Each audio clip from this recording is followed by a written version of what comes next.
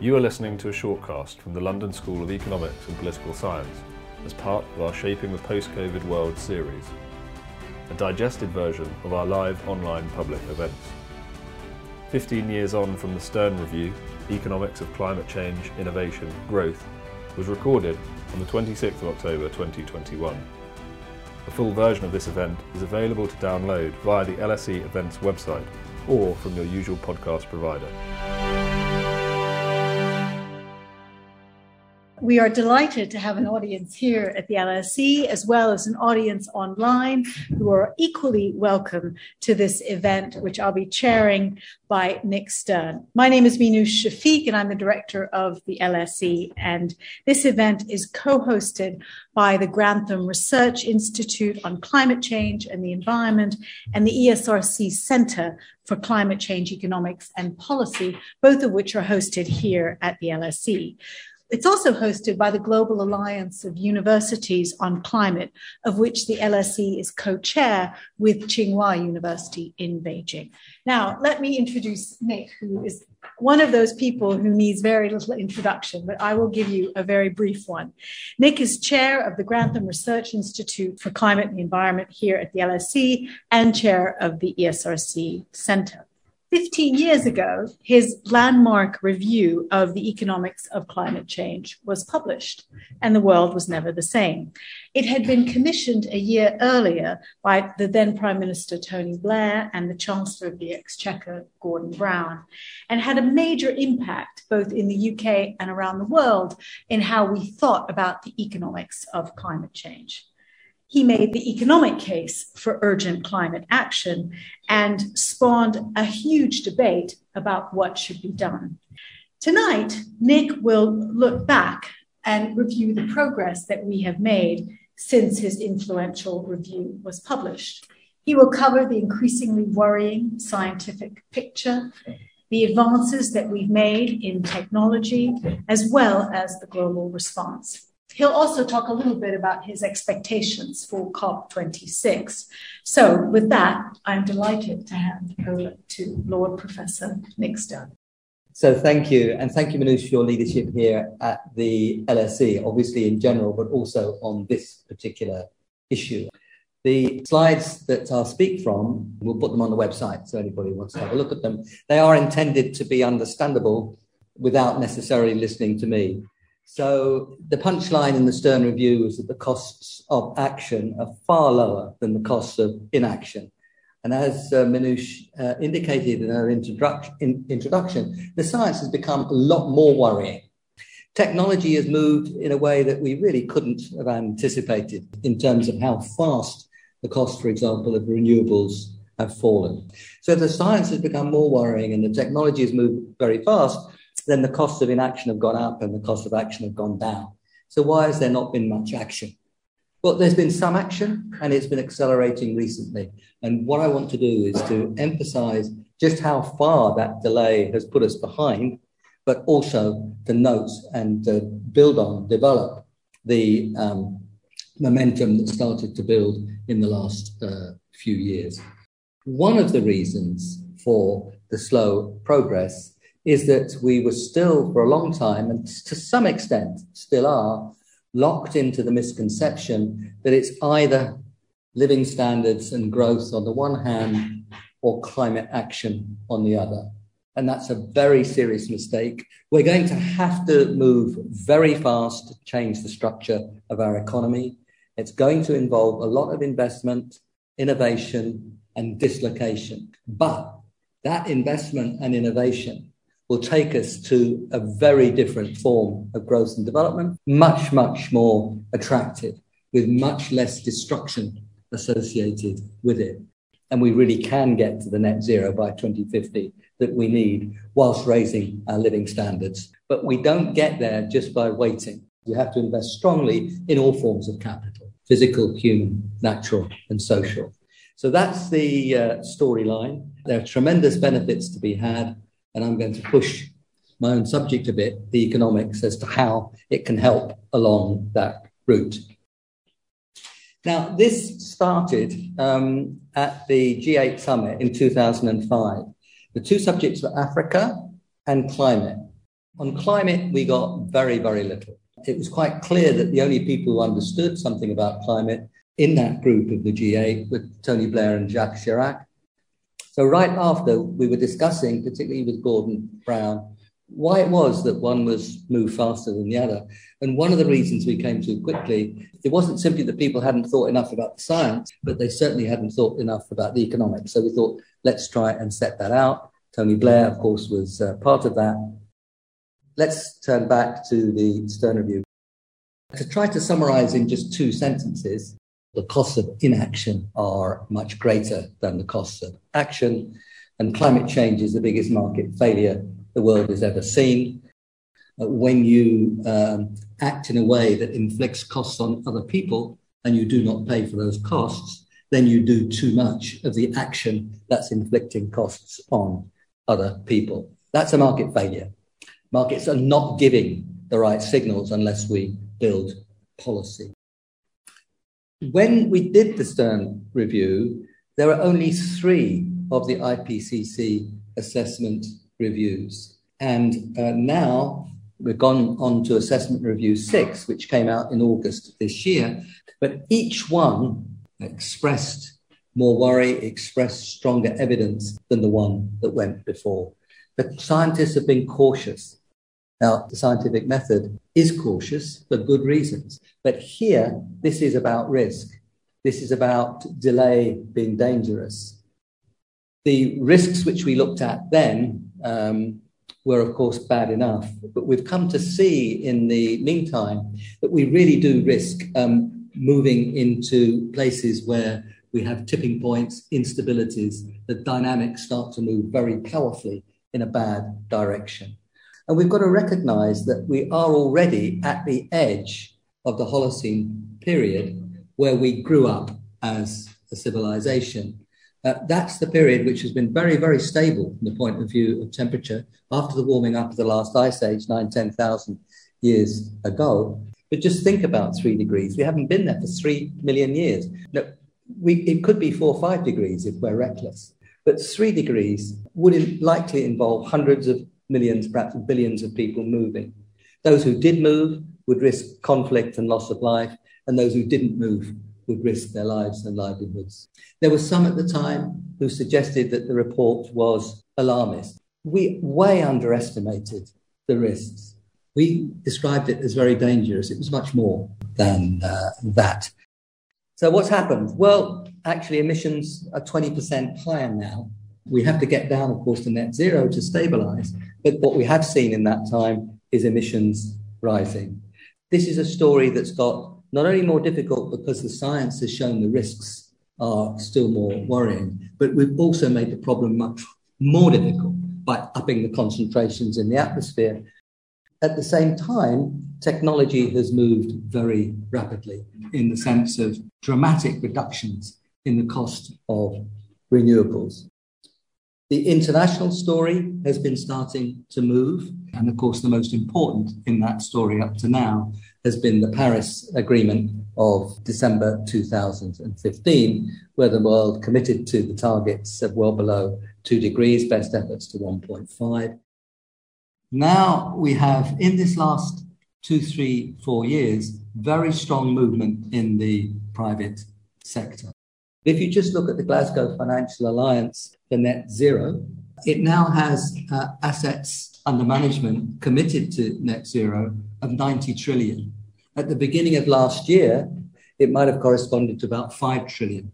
Now, just as countries' commitments to net zero, some countries more credible than others, financial institutions' commitment to net zero, some of them more credible than others. But it's good to have those commitments because that sets a sense of direction. One of the reasons that they've made those commitments is because they do see that they have responsibilities in a community. They've been helped along by the increasing evidence that those who are more responsible in relation to environmental sustainability issues are also those who do better in relation to conventional measures of firm performance.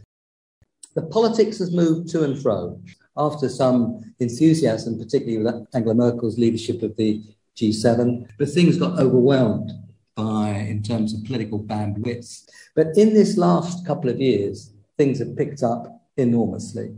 Now, China made its commitment to go carbon neutral by 2060 in September last year, notice before the US presidential election. So those are the changes that we've seen. It started to pick up in 2007, 8, 9, then it faltered. 2015 was a pickup with Paris, and then the last 2 or 3 years, we've started to see much greater momentum. But it is fair to ask, why is it that we did go so slowly? Well, we still have a system in which people's economic activities are locked into a market structure where the prices are very distorted. The market prices have a very powerful bias in favor of carbon intensity.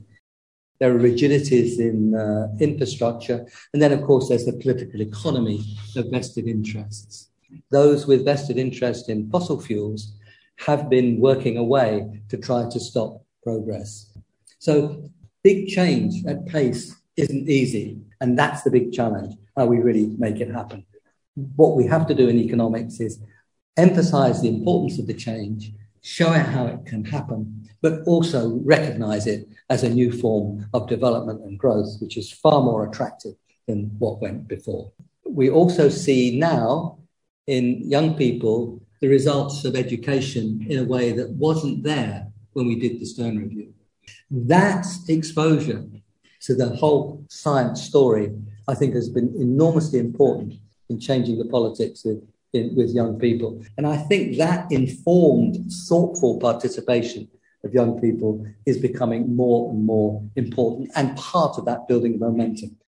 The earlier you go to net zero, the lower the temperature at which you stabilize. But of course, it's the sum total of emissions over time that counts. So the path to net zero is extremely important. And the faster it goes down, the lower the temperature at which you stabilize. But if you're going to stabilize, it's got to be net zero.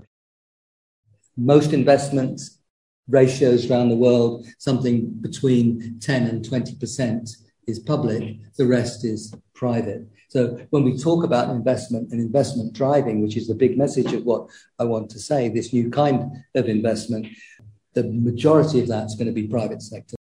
Now, in thinking about that investment, please remember that we live in a world where planned saving is bigger than planned investment.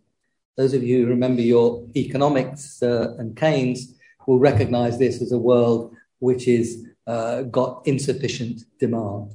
And that has been reflected around the world for a long period of time now with real interest rates for many countries, which are zero or negative. The answer to that question of planned investment being too small in relation to planned savings, obviously, is to increase the planned investment, not to reduce the planned savings, because the investment challenge is so strong. So I've argued that we need to increase investment. How much do we need to increase investment? Well, you can look at it in different ways, complementary ways, not additive ways, and you keep coming back to something around 2 or 3 percentage points of GDP.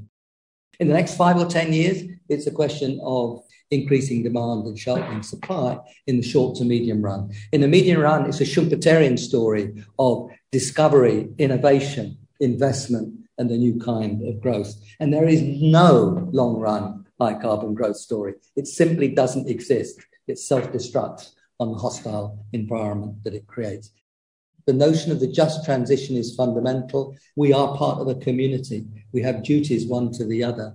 And those who are working in industries which will not now be as viable or not viable at all, it's a challenge to us and a duty to invest in people and places to overcome that. There's also a story of international climate justice. Now, if you run back the total amount of emissions that have come from Africa over the last couple of 100 years, it might be 3% of the total. And Africa is the most vulnerable continent to climate change. Those who are most vulnerable have not been the prime causes. Now, nevertheless, if we're going to go net zero, it has to be net zero everywhere. And I've argued that the path to net zero is a new form of development. But the duty, it seems to me now, is of the rich world to really help support the poorer world in getting going that investment, which can drive a new form of development. Let me be very clear that we have to work to put development, mitigation, adaptation together. And there's so many examples. Look at mangroves, restoring degraded land, system of root intensification for ice, public transport, decentralized solar. These are all development, mitigation, resilience together. A big part of the story will be what the multilateral development banks can do to manage risk, reduce risk, help the investments have steady revenue flows, carry the risk of early stage investment. Those are the kinds of things that are crucial to bringing down the cost of capital and triggering the big private investment flows. This is a moment for the MDBs, multilateral institutions. The challenge now is to take them to much bigger scale, get them to work much better together. So it's a critical period, 15 years, 20 years, infrastructure will double. If that infrastructure looks anything like the infrastructure that we've seen in the past, then say goodbye to 3 degrees, let alone 2 degrees. So that's the challenge, and decisions on the infrastructure, which we will actually build in the next 15 or 20 years, will be taken in the next 5 or 10 years. Economics has largely been absent. Partly we've not grappled with the problem. Partly when we have grappled with the problem, we've misspecified it. I've already said the risk structures in these economic models are way out of whack with what the climate science is telling us. So what we're going to need from economics, first an economics of extreme risk. How do we think about problems where hundreds of millions of people could die if we get it wrong? But the bigger part of economics has got to be, how do you change structures in real time? It is public economics as if time matters. Public economics of structural change. It's not comparative statics. It's something very different. Discounting, again, this is a big subject, but actually I'll do it very fast. If you think about what weight you should attach to an extra unit of something, say consumption in the future, relative to an extra unit now, I hope you would ask, well, how well off are those people going to be in the future relative to now? That's the kind of thing that you'd want to think about if you're doing discounting. What you should do is start with the concept, which is that relative valuation, not jump straight to the social discount rate, which is actually a subsidiary concept. If we manage climate change badly, then those people are going to be much worse off. So you can see there is no way of pulling in structure of discounting separate from the valuations that we have and the economic models we build with all the risk that they have in them. So that's the first part of the story. The second part of the story is pure time discounting. Pure time discounting is attaching a lower weight to somebody who comes later. Why would you attach a lower weight to increments in consumption to that person who was born later? But one of the criticisms of the Stern Review way back then was that the discount rate was too low. And I think that's just a basic misunderstanding of the underlying economics.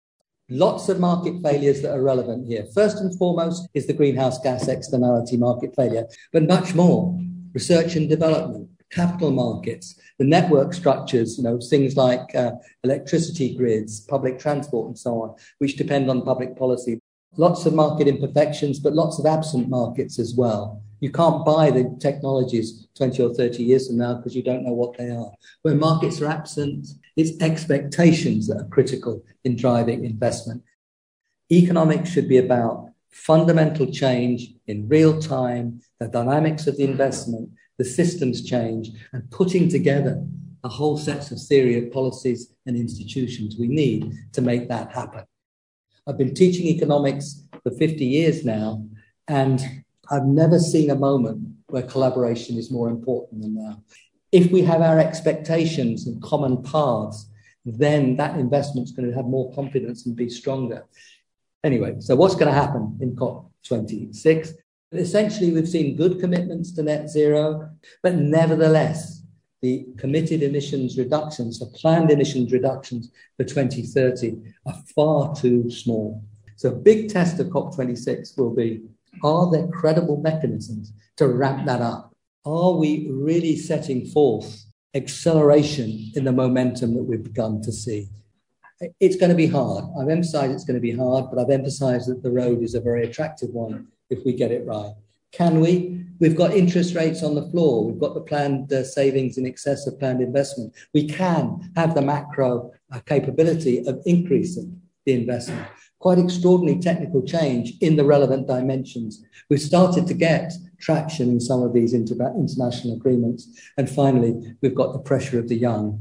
Yes, we can do it. I'm enormously optimistic about what we can do. I worry deeply about what we will do. Thank you very much. Thank you for listening. You can find our latest events via our Twitter at LSE Public Events and like our Facebook page at LSEPS. Alternatively, you can sign up to our newsletter via our website www.lse.ac.uk/events.